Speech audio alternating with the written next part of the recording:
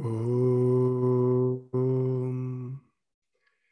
Tava Kathamritam Tapta Jeevanam Kavibhiriritam Kalmashapaham Sravanamangalam Srimadaatatam Bhuvi Grananti Ye Bhurida Jana.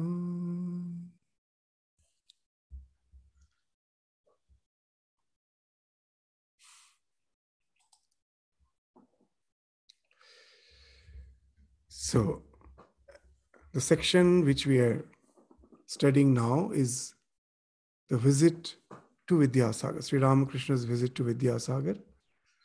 And we saw that Ramakrishna, finding Vidyasagar to be a scholar, is speaking of the profound philosophy of Vedanta in a very simple language. So, without much introduction, we will enter into the words of Sri Ramakrishna and discuss on it. So, as we saw that Sri Ramakrishna was describing the ultimate reality, the Brahman. As we have seen in the last class, what he was saying, as for what has been said in the Vedas and the Puranas, do you know what it is like? Suppose a man has seen the ocean and somebody asks him, well, what is the ocean like?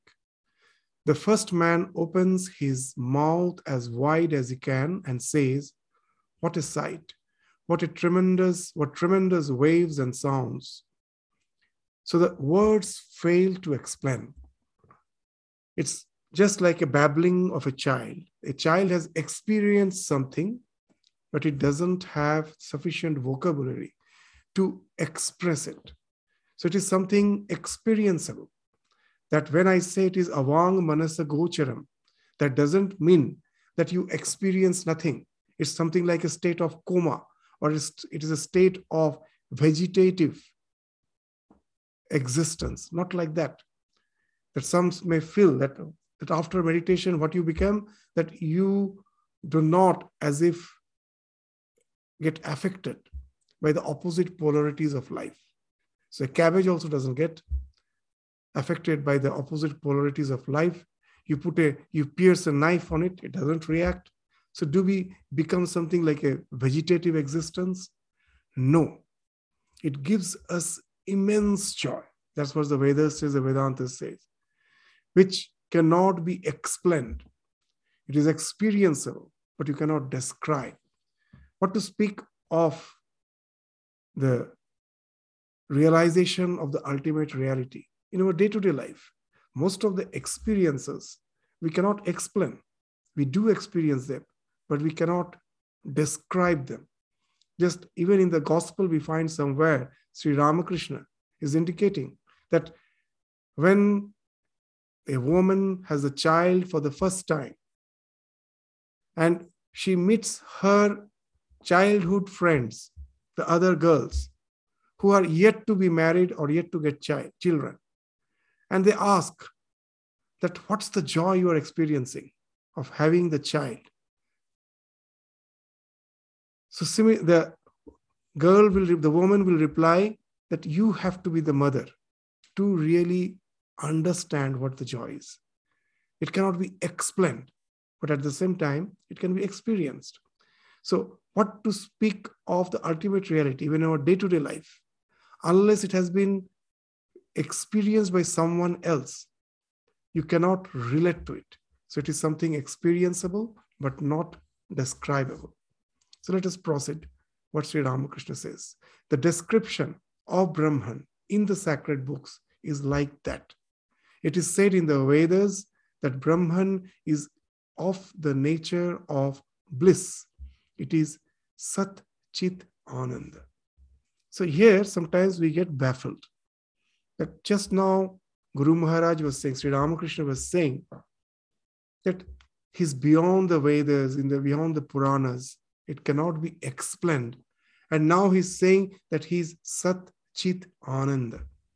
As if the attributeless, you spoke of the absolute reality as attributeless. There are no attributes. And now again you are saying that Sat Chit Ananda is his nature, as if Sat Chit Ananda are the attributes of Brahman. So here in interpreting the word Satchidananda, we find that the dualism and the non-dualism, they have their own way of interpretation. Where the dualistic schools say that Sat Chit Ananda are the attributes of Brahman. Brahman is Saguna. But when Advaita Vedanta speaks of the ultimate reality as Satchidananda, so they explain it in a different way. That Sat Chit Ananda are not the attributes of Brahman. Then what are they? They're the negation of all the limited ideas of existence which we have. When I think of my own existence, what is the general notion? That I was born at a certain point of time, I exist for a certain time, and I will die at a certain time. So that's the notion which we have as per our physical existence is concerned.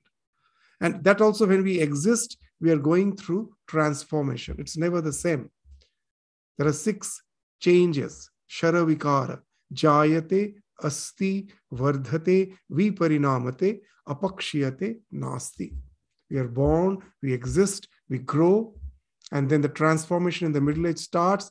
Then as the old age comes, the decay process starts. At last, it ends up in annihilation.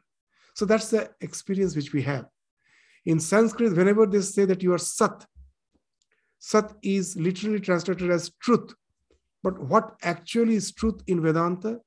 That which can never be annihilated. That which is always the same. It is in eternal present. It is Purana. The word Purana, sometimes we think it is just a particular literature. The word Purana is very interesting. The word Purana really means Pura Api Navaiva. Ever aging. Pura Api, though it is very old, but it is Nava Iva. It is ever young. Pura Api Nava Iva. Pura Api is Purana. That it is ever aging, never old. It is an eternal present, no transformation. And it is Trikal Avadhita.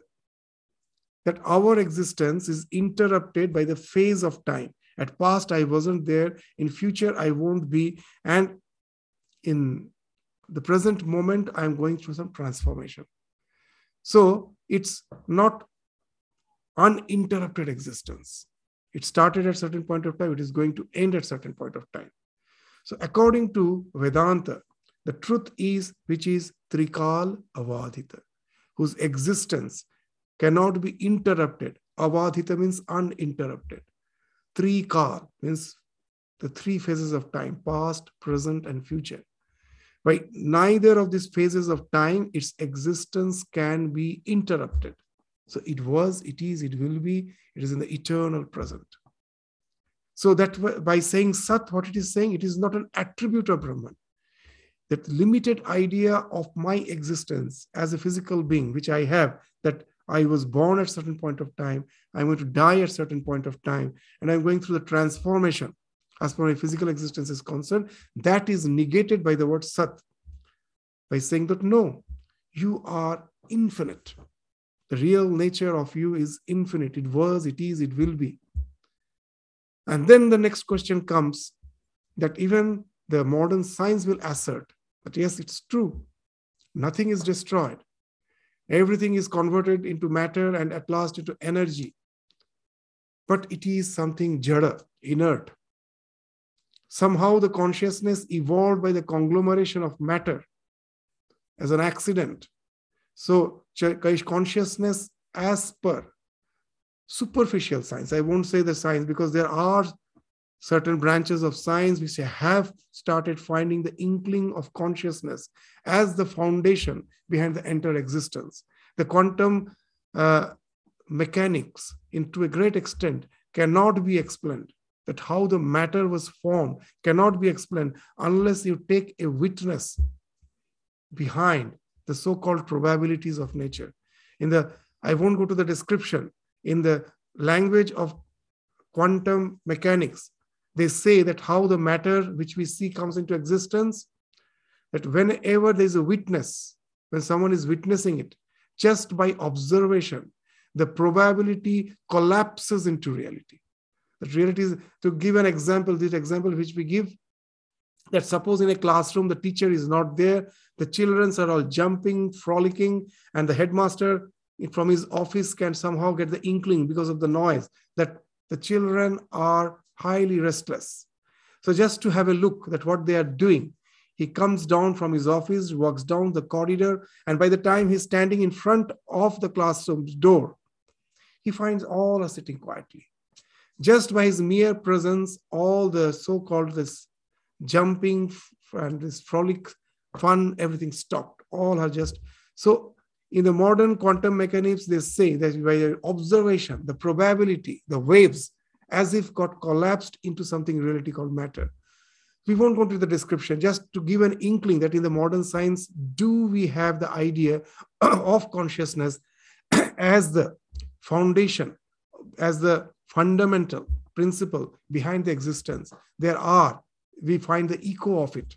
That's why Swami Vivekananda used to say very nicely, very proudly used to say that Vedanta, the Vedanta which I preach, which we speak of, the Vedanta, of which this modern science is a far-fetched echo of this Vedanta. That's what he used to say. It's a very far-fetched echo. This consciousness, though it is not being proclaimed, but we do find in certain sections of science, they have started speaking of it. It is a far echo. And of course, the sentence doesn't complete there. He says, and Buddhism, modern science is a far echo, and Buddhism is the rebel child of this Vedanta. Because when in Hinduism, in any religion, with the passage of time, some superstition, some wrong practices comes into existence, and then we find that some sanskara, some rebel is required. So Buddha is a rebel child of that Hinduism. It has spoken of these principles aeons back. So here also the same thing by Sat, when it indicates that existence is there. And when I say that existence is jada, at the most it can be converted into energy, matter and energy. Then again, the Vedanta comes and says, no, it is Chit Swarupa. Actually, matter is an epiphenomenon. Consciousness is the real phenomenon. It is Chit, that ultimate reality which is always existing, which is in eternal present, which has neither past nor present nor future. It is. And that is conscious. So again, it negates the fact that it is Jara. Sat negates the fact that it is having limited existence. Chit negates the fact that it is inert. And Ananda. Now, when it is still Sat and Chit, now we try to relate that Sat, Chit, the ultimate reality, with our present state of existence. What's that? We find that in our life, happiness cannot be uninterrupted. With a lot of endeavor, I reach my desire, a little happiness is there, it's gone again. Again, I find that I am struggling. I have a new desire to get it. Again, I have to just have a lot of endeavor, I have to be there. And that's why in scriptures they say that happiness in our life is just like a drop of water falling on a hot cauldron or a frying pan. Just the time for which the water drop is visible, our happiness is like that. It immediately, as if, evaporates. So the idea comes that most probably, if I am Sat, I am Chit, through eternity, I am going through this wave of happiness and dejection. And we feel really dejected. Is this my existence, that I am helpless like just a straw in the ocean? Just now I'm in the top of the wave, and the next moment I'm in the deep in the abe, in the depression, is this which has to go through eternity? Then again, Vedanta negates that fact. This polarity is not there. Your Ananda Swarupa. That bliss is that Sat, that ultimate reality, which is consciousness, is ever blissful. So now you will find that when after speaking of the ultimate reality which cannot be explained, which is beyond mind and senses, which is beyond attributes, when Sri Ramakrishna is speaking that it is Satchidananda, it's not that he's contradicting himself. From the Vedanta point of view, if we try to understand, Satchit Ananda are not the attributes, but the negation of the fact that we are a limited being. So that's what he's speaking, that he is the nature of bliss. It is Satchidananda. So it is a negation of the limited individuality. Sukha and other sages stood on the shore of this ocean of Brahman and saw and touched the water. According to one school of thought, they never plunged into it. Those who do cannot come back to the world again. Where the mental module, this cannot come back to the world again. So this is again a very interesting concept which Sri Ramakrishna is bringing into his discussion. You will find that all the scriptures are as if encrypted in his words. In Yoga Sutra, there is the idea of samadhi, and samadhi has been spoken of as sampragyata and asampragyata. And that again, asampragyata samadhi is savija and nirvija. So these are the classifications. If you try to understand in simple language, that my mind gradually through meditation transforms. There's a concept of parinama in Yoga Sutra, parinama, transformation. The present state of my mind is the monkey mind. That is being termed as in Yoga Sutra, sarvarthata. I cannot keep it in one thought. Constantly it is jumping from thought to thought. So that is the state of sarvarthata. Through practice, what I'm doing, I'm trying to keep the mind in one thought. I'm trying to make my mind ekagra, just one thought. Pointed. Agra means the edge or the pinpoint of the arrow. So just like that, your mind is totally focused, ekagra, on one thought. When I try, I find that it is so difficult. Maybe I may succeed for a few moments, and unknowingly it again jumps back to some thought. From where it comes, I don't know. So why it happens? Now, before I took the resolution of meditation, that was the default state of my mind, to have thousands of your so-called desires, thousands of objectives, and it is running now this way, now that way. Now, when I take the resolution of concentrating in some idea, what is happening? That as my mind for ages, maybe for births, was in the distracted mode, that has become my subconscious mind. My subconscious mind is full of all those distractions. Now, if I think there's the conscious mind, the mind of which I am aware, the conscious mind, as the surface of the lake, then the deep waters are the subconscious mind.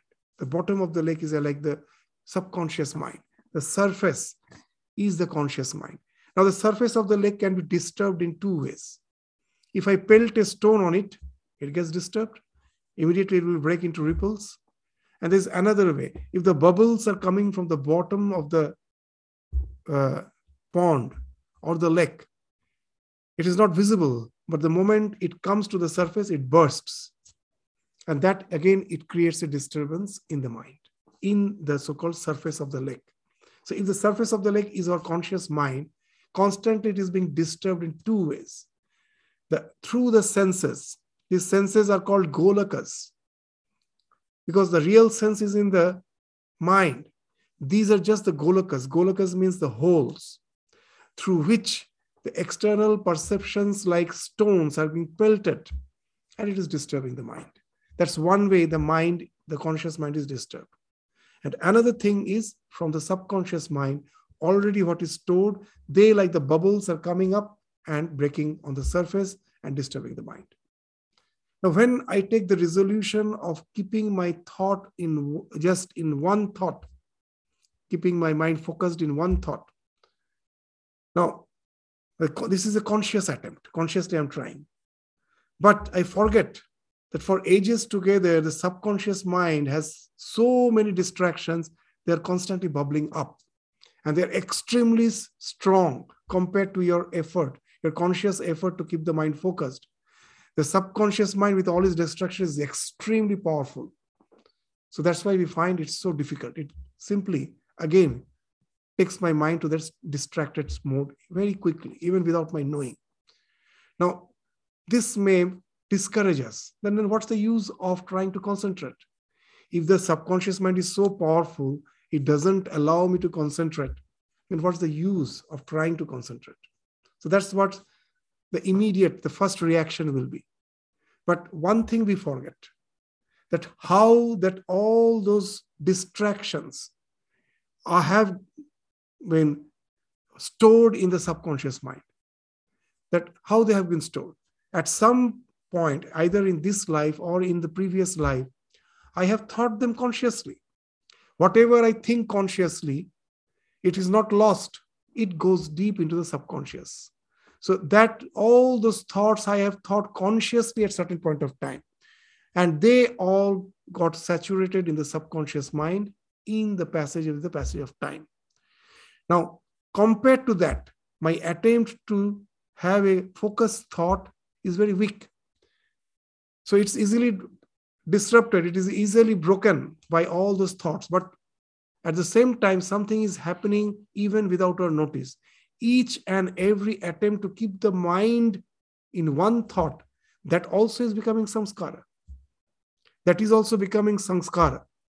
And now what happens? This also starts going deep into your mind, and slowly it starts saturating the mind.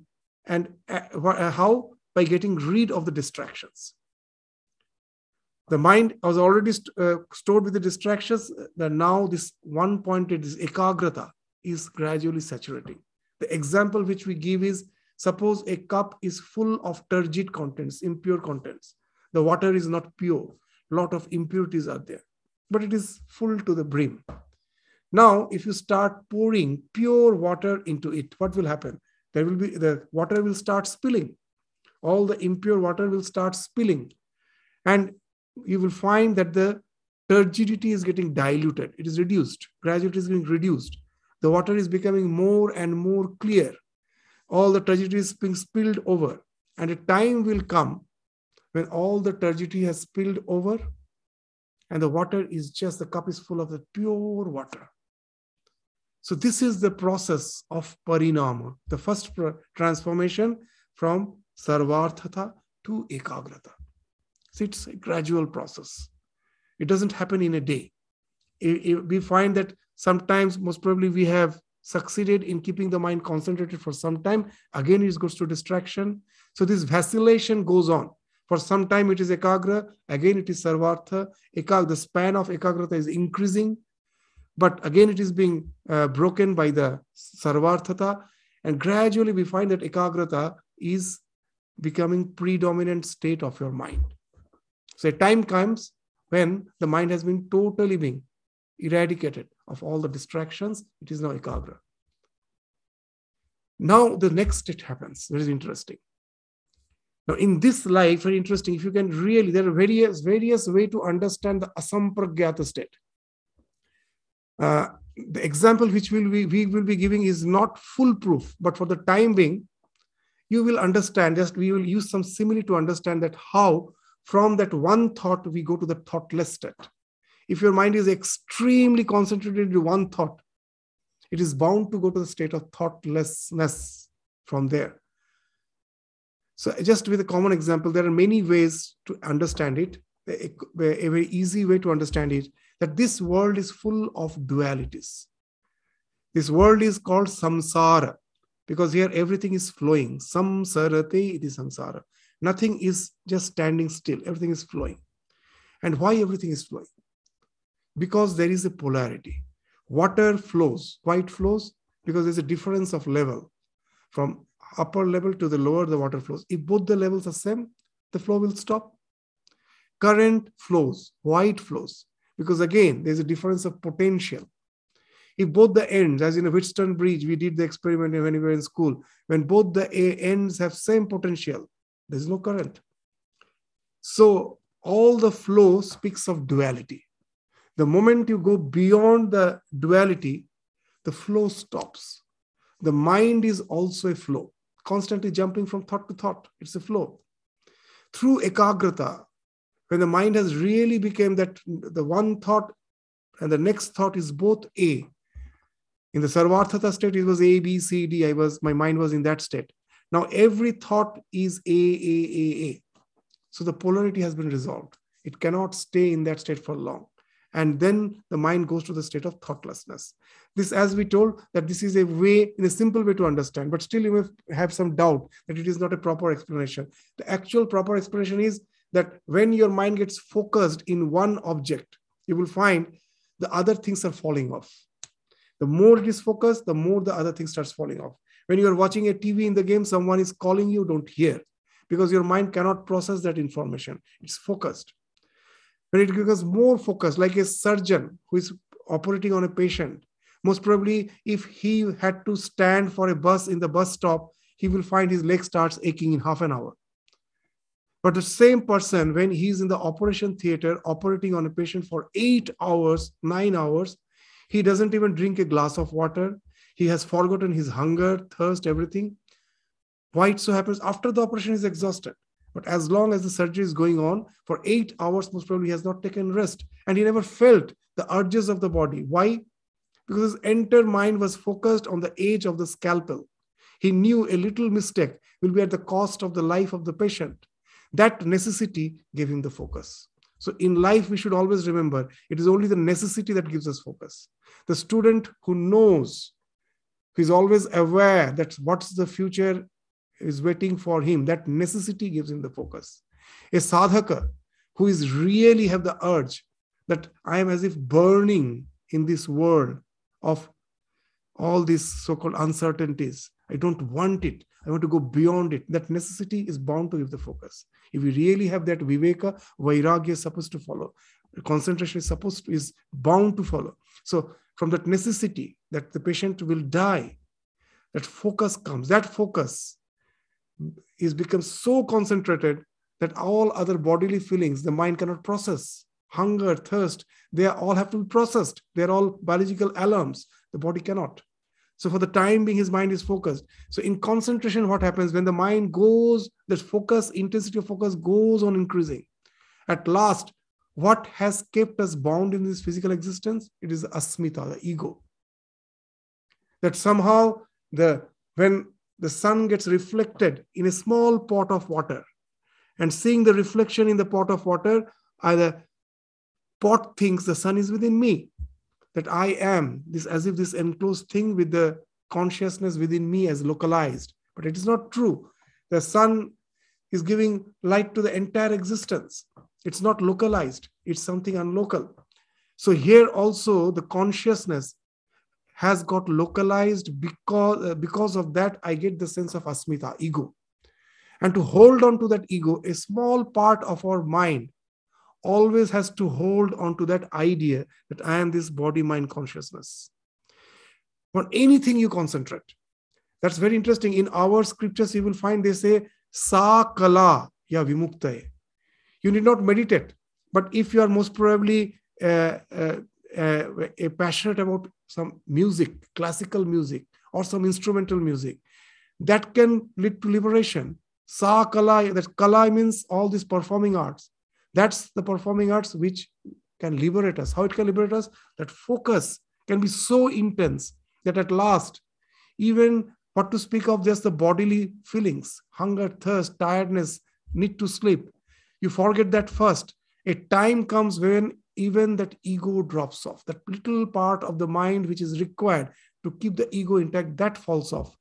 and then your mind goes to the state of thoughtlessness, asampragyata. So now you will understand a very interesting thing, that parinama, when from sarvarthata to ekagrata, it didn't happen in one jump. There was a vacillation. For some time, my mind was ekagra. Again, it was going back to sarvarthata. The same thing happens here with a lot of effort. When from one-pointedness it goes to the thoughtlessness. Now, very interesting, my mind, the subconscious mind is full of ekagra vritti. I have already habituated with that. It is full of that.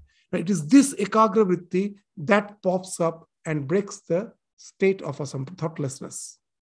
That's why you will find in the life of Ramakrishna, in the life of Chaitanya Mahaprabhu, that whenever they used to go into the state of that samadhi, they themselves instructed, their purpose was to help the mankind out of this bondage. So if the body falls off, their purpose won't be solved. So very interesting. We find in the life of Ramakrishna, whenever he used to go into samadhi, before that, he has already instructed those who were associates, stay with him, to take the name of some of the form of divine, some aspect of divine. It may be Krishna, it may be Shiva. And with that repetition, his mind will come down. So very interesting.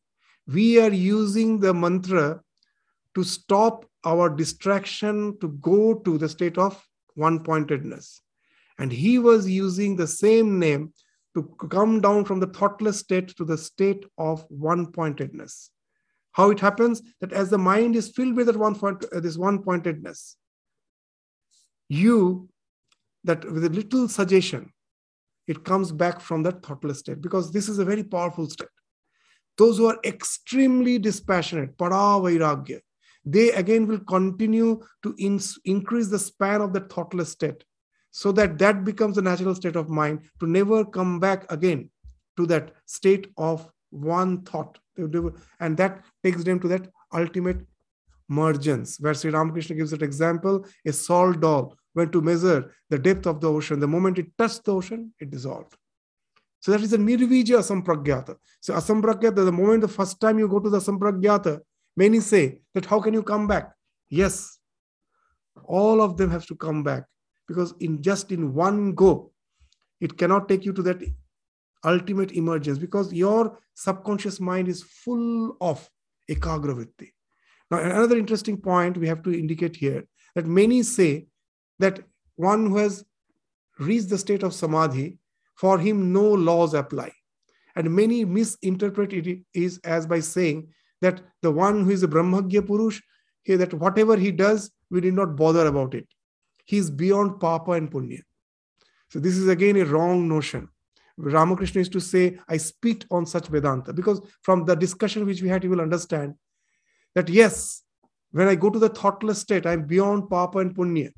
But to go to that state, I have already cultivated my mind to be ekagra. It is already saturated with ekagra. When I am coming down, there is sarvartha has already been cleansed off. It is no more there.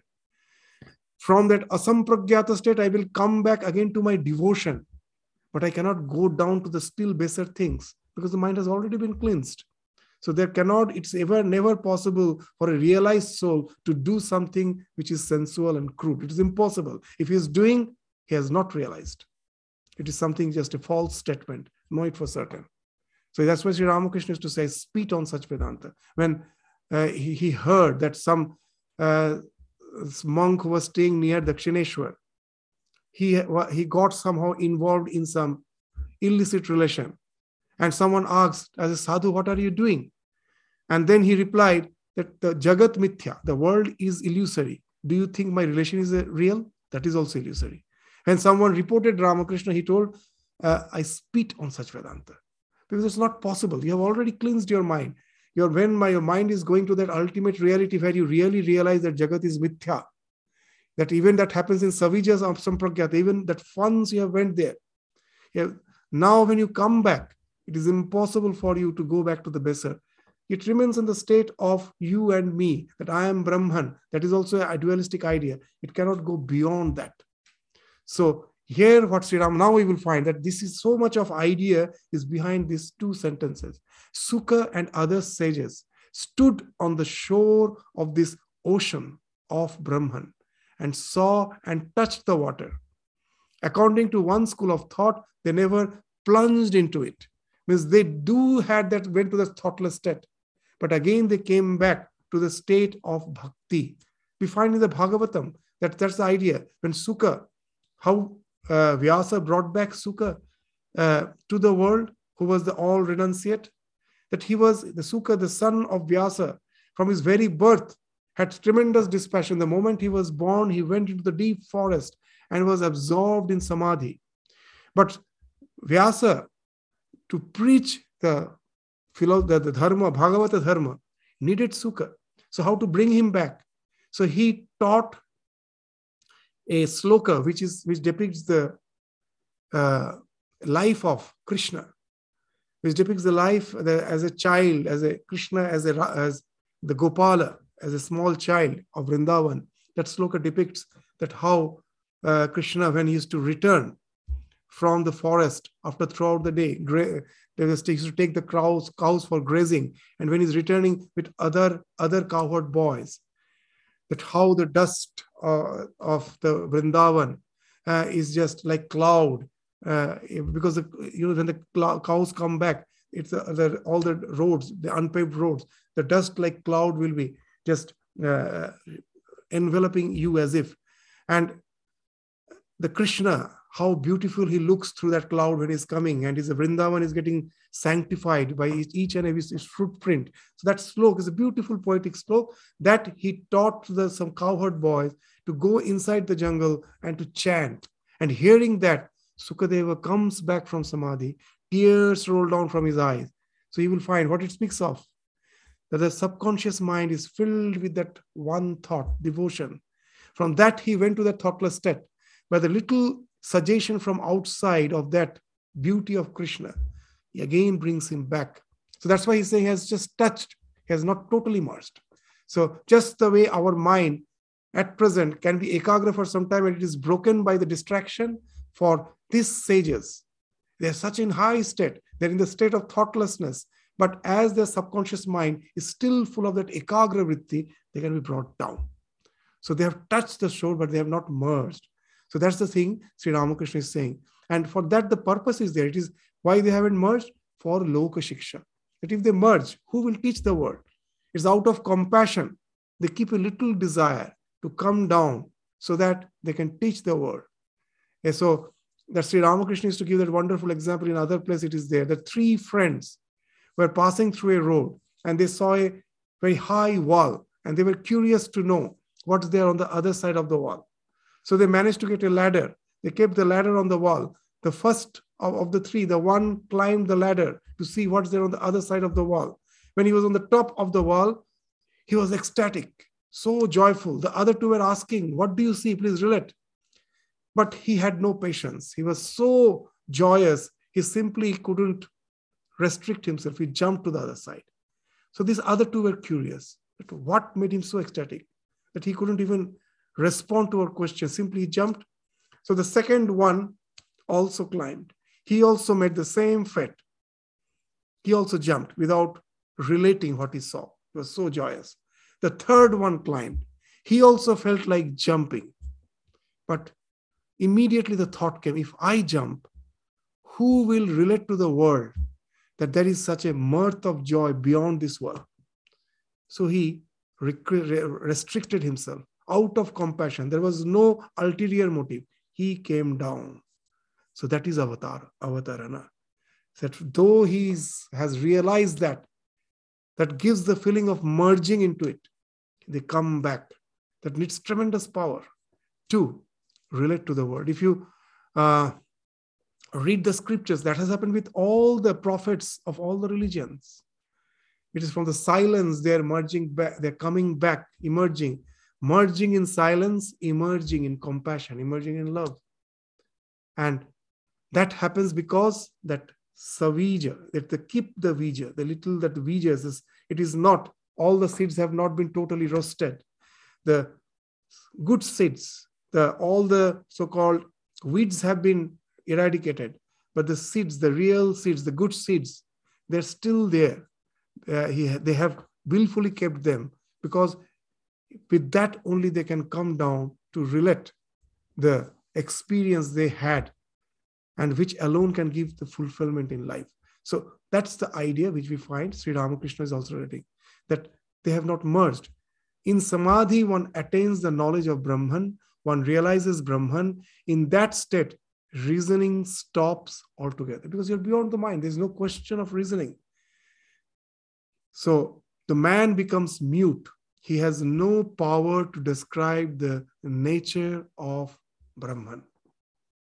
So all your language stops when you go to the realization. Realization, just let us try to understand with an example. So many times we give that example. Suppose a man have tasted mango, and he just tries to explain the taste of mango to a group of people who have not tasted mango. And he says, mango is very sweet. It has some wonderful flavor. Now, among all those people, one was there who have tasted, of course, all of them have tasted something sweet, and they do have the idea of some fragrance. The fragrance speaks of some flavor. So one immediately interprets as per his fund of experience. He has not tasted mango, but he do have the experience of something sweet and something fragrant. So he interprets, oh, the mango must be sweet as the molasses, and most probably it has the fragrance of jasmine. Another one says, no. It's not like molasses. It's like honey, and it has this smell of rose. And now you will find all are fighting. Why? None have realized. They're trying to relate the words with their available fund of experience, limited fund of experience. They're yet to realize. That results in all the reasoning, all the fight among religions, quarrel. All this fight is because of it is only those who, after hearing the prophet, is trying to interpret the word of the prophet with their limited understanding. That's what is going on in the world today. That's a nice joke that that in the name of religion, why there is so much fight. They say that God incarnated and he started revealing the truth. And there was a huge crowd surrounding him, listening to this truth. Now the votaries of Satan, they were concerned, because Satan is, after all, Satan reigns the world. As per our state of existence, we find it is the evil which is ruling. Satan reigns. Now, if God has incarnated and is spelling out the truth, the Satan's reign will be over. So all the votaries of Satan just runs to report to Satan that we are in danger. Most probably your reign is over. God is revealing the truth. Satan was not at all perturbed. He was sitting in his throne and he told, you fool, you just don't see the things properly. Go back and see who all are surrounding him and listening the words of truth. Go and look. They're all my votaries. After listening, they will start preaching and my work will be done. So these are all those who have heard the taste of mango. They have not tasted and are fighting. Oh, I have understood. You have understood. Mine is great. These are all votaries of Satan. They're not the votaries of God. They're the votaries of Satan, because they never try to realize. Once you have realized, you're bound to become mute. Reasoning stops. You went. It is only a realized soul can greet another realized soul. Sri Ramakrishna used to say very interesting, very nicely, that when a drunkard sees another drunkard, he immediately becomes so full of merry, he will go and just embrace him. Kola kuli kore. So if a Christian mystic meets a Vedantic mystic, they will go and embrace each other. The fight is between those who are just, trying to do business with the words, nothing else. And that's what the world is at present, with all its fight in the name of religion. In Samadhi, when we go, it stops altogether. The man becomes mute. He has no power to describe the nature of Brahman. Once a salt doll went to measure the depth of the ocean. Or laugh. Because we will find that sometimes devotees are laughing without understanding what Sri Ramakrishna is going to say. But now after that, what Sri Ramakrishna says, that's again very profound. It wanted to tell others how deep the water was. But this it could never do. For no sooner did it get into the water that it melted. Now, who was there to report the ocean's depth? So here he's speaking of that Nirvija Asampragyata. So there are some who develop that up, they develop Paravairagya, supreme renunciation. Once you go to the realization that supreme renunciation is bound to come, in Yoga Sutra, they say, why it comes, very interesting. When I am established in the idea that I am such and such, that has fallen off because of what has happened, because of your concentration, all your attachment with the things has fallen off. You are just aware of that unadulterated amness. Then what happens? The mind starts expanding. It's all our biases which doesn't allow us to really think beyond certain very narrow purview. Just say, in our day-to-day life, it happens. In the morning, you have to go for work. So to speak of, just let us think of the mother of the house. She has to prepare the meal for the husband, for the child who is going to school, who is going to office. And then she also has to go to office. She's so busy, madly busy. At that time, can you think she can think of anything past or anything future? Nothing. There is no worries, no tension. She's just engrossed in that narrow limit of his present existence. But when she's relaxed, then the thought of the past comes. Then all the anticipation of the future comes. So this speaks that when my mind is is totally engrossed with all the distractions, I can never spread it out. But when you're relaxed, then the mind starts not only spreading in this life, it even goes to the previous lives. In life of Buddha, you will find all the Jataka stories from where it came. Just before Buddha went to that enlightenment, before that, all the past life became palpably visible. Even in the present day, in the TV, I don't know how true it is, but it speaks of that basic idea behind it, that you will find there are some who are hypnotizing a person in a couch, and he goes to that relaxed state and he starts relating his past life. There are so many videos in the YouTube. So sometimes even if it is a hoax, that there must be some truth which has been imitated and is as the hoax. The truth is that the more your mind becomes placid, the more it starts encompassing the past. It goes even to the past lives. And then that ensues in Paravairagya. Why? It becomes palpably visible that how many lives I was just wasting because of that my narrow vision, that I thought my career, my money and everything is the last word. That will give me happiness. And how I find nature gave me everything at certain point of time and took away everything at certain point of time. I was dejected. And when I realized that life can give me nothing and death was approaching, I died. Again, I took birth, went on doing the same mistake again and again. And then that Paravairagya comes. Enough of it. That what is holding me when I have already cleared myself of all the thought? That I am Brahman. I am not the mind, I am not the body, I am not the senses, I am Brahman.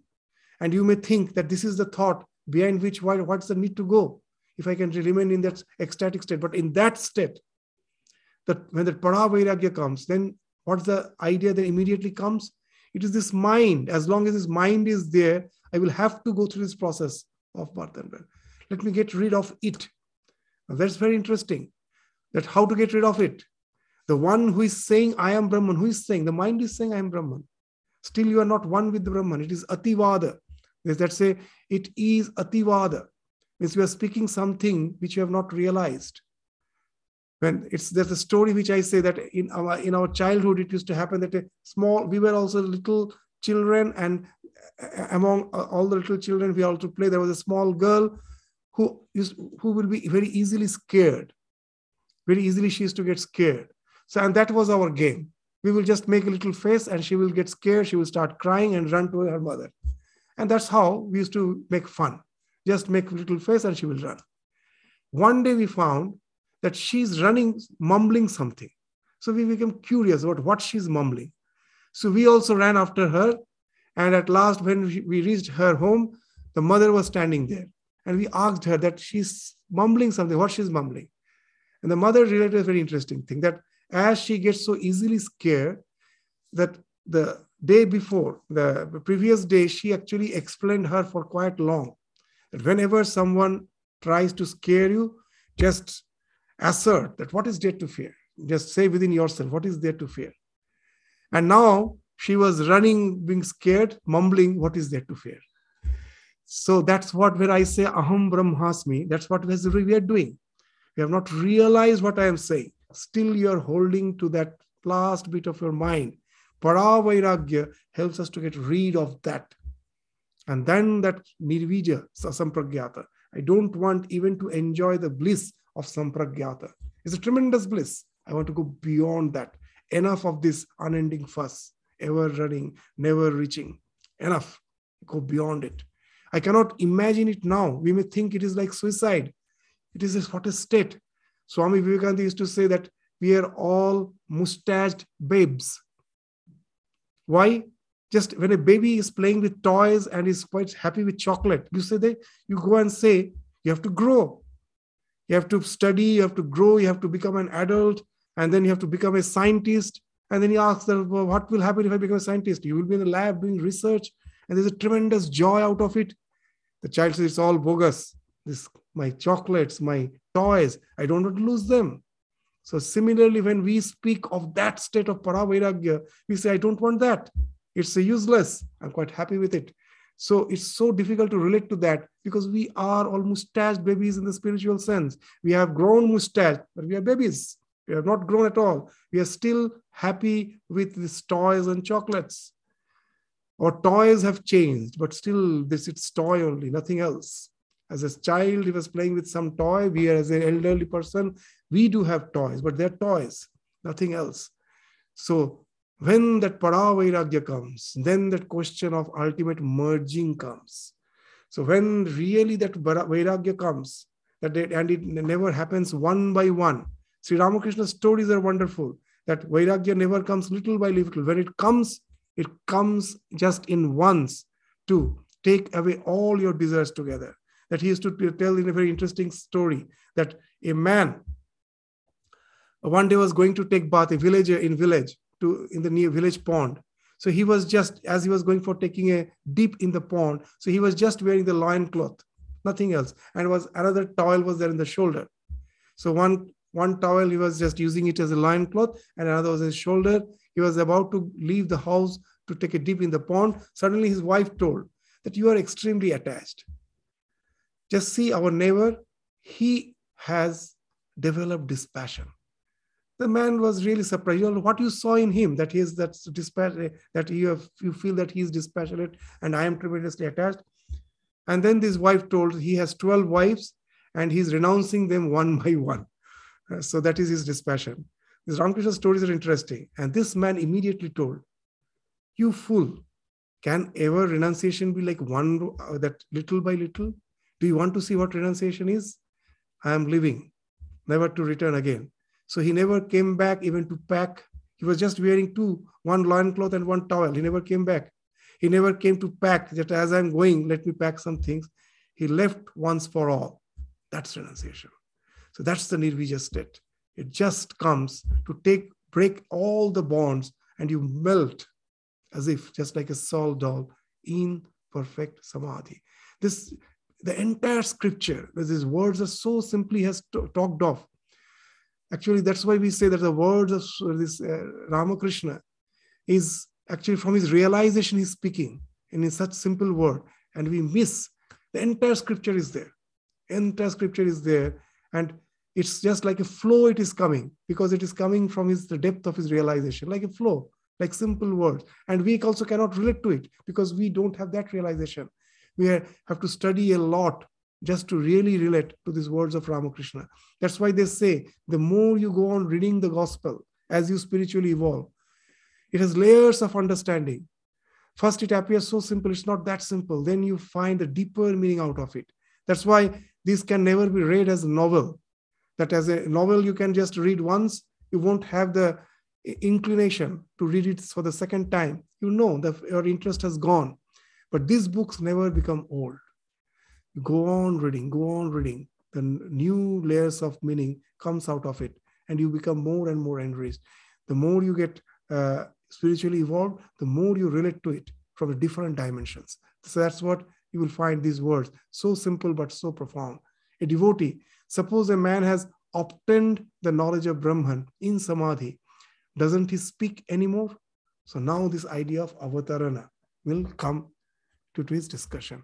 Let me just read the words of the master. We will go to the discussion of it again in the next class. Master Shankaracharya, one of the greatest philosophers of India, written the ego of knowledge to teach others. Say this, just to teach, he has written a little bit of this ego of knowledge. After the vision of Brahman, a man becomes silent. He reasons about it if he has not realized it. Those who have not tasted the mango, they can have thousands of discussions. All the vitarka. You know that when the Samadhi in Yoga Sutra is described, first it is vitarka, vichara, then it goes to that nirvichara. First it is savitarka. Why it is savitarka? That you have focused your mind, but you're yet to realize there will be thousands of concepts. So that is also a concentration. So as it is describing the various types of concentration, so it has taken the vitarka into his discussion, into his purview. Yes, even when your mind is focused, but it is yet to realize the truth, you are still in the state of mere concepts. There can be thousands of such concepts. And that's why the vitarka, the question of argumentation comes. It's only when you go to the realization, it takes you to the state of nirvitarka. Savichara, nirvichara. So all this, the reasons come when you're yet to realize. So once you have realized, there's no question of reasoning. He reasons about it if he has not realized it. And then he gives in his own way the simple examples. If you heat butter in a pan on the stove, it makes a sizzling sound as long as the water it contains has not dried up. But when no trace of water is left, the clarified butter makes no sound. The water speaks of that all the dross which we have in our mind. Once it's there, gone off, there's no sound. If you put an uncooked cake of flour in that butter, it sizzles again. So that who went to that silence, now he comes back. That this uncooked cake has been put on it. Why he has came back? Out of compassion. So again he speaks. So now he is saying, if you put an uncooked cake of flour in that butter, the butter first was sizzling, then it stops sizzling. Now you put an uncooked cake on it, again it starts sizzling. So now he comes down again to out of compassion to relate to the word. So now again we find that he is instructing out of his compassion. But after the cake is cooked, all sound stops. So when he is relating, when the guru and the shishya both have realized, then again there is no sizzling. All the sizzling has stopped. That's why Sri Ramakrishna used to say a very nice, funny story that a man went to a spiritually realized soul and told, please instruct me. And he told, first give me Guru Dakshina. Then he told, you've taught me nothing and you're asking for Dakshina. And then the Guru told, very interesting thing, that once I teach you, who will be there to give Dakshina? You are gone, I am gone. So first you give me the Dakshina. So that's in a joking way, that's that when the cooking has been done, then again the sizzling stops. So this Sri Ramakrishna is simple examples are really profound. Sometimes because we get the fun out of it, but when you really take the scripture in the background, you will find how simply he's speaking such this profound truths. That if you put an uncooked cake of flour on that butter, it sizzles again. But after the cake is cooked, all sound stops. Just so a man established in Samadhi comes down to the relative plane of consciousness to teach others, and then he talks about God. It's a wonderful discussion. We'll continue with it again in the next class. Om Shanti, Shanti, Shanti.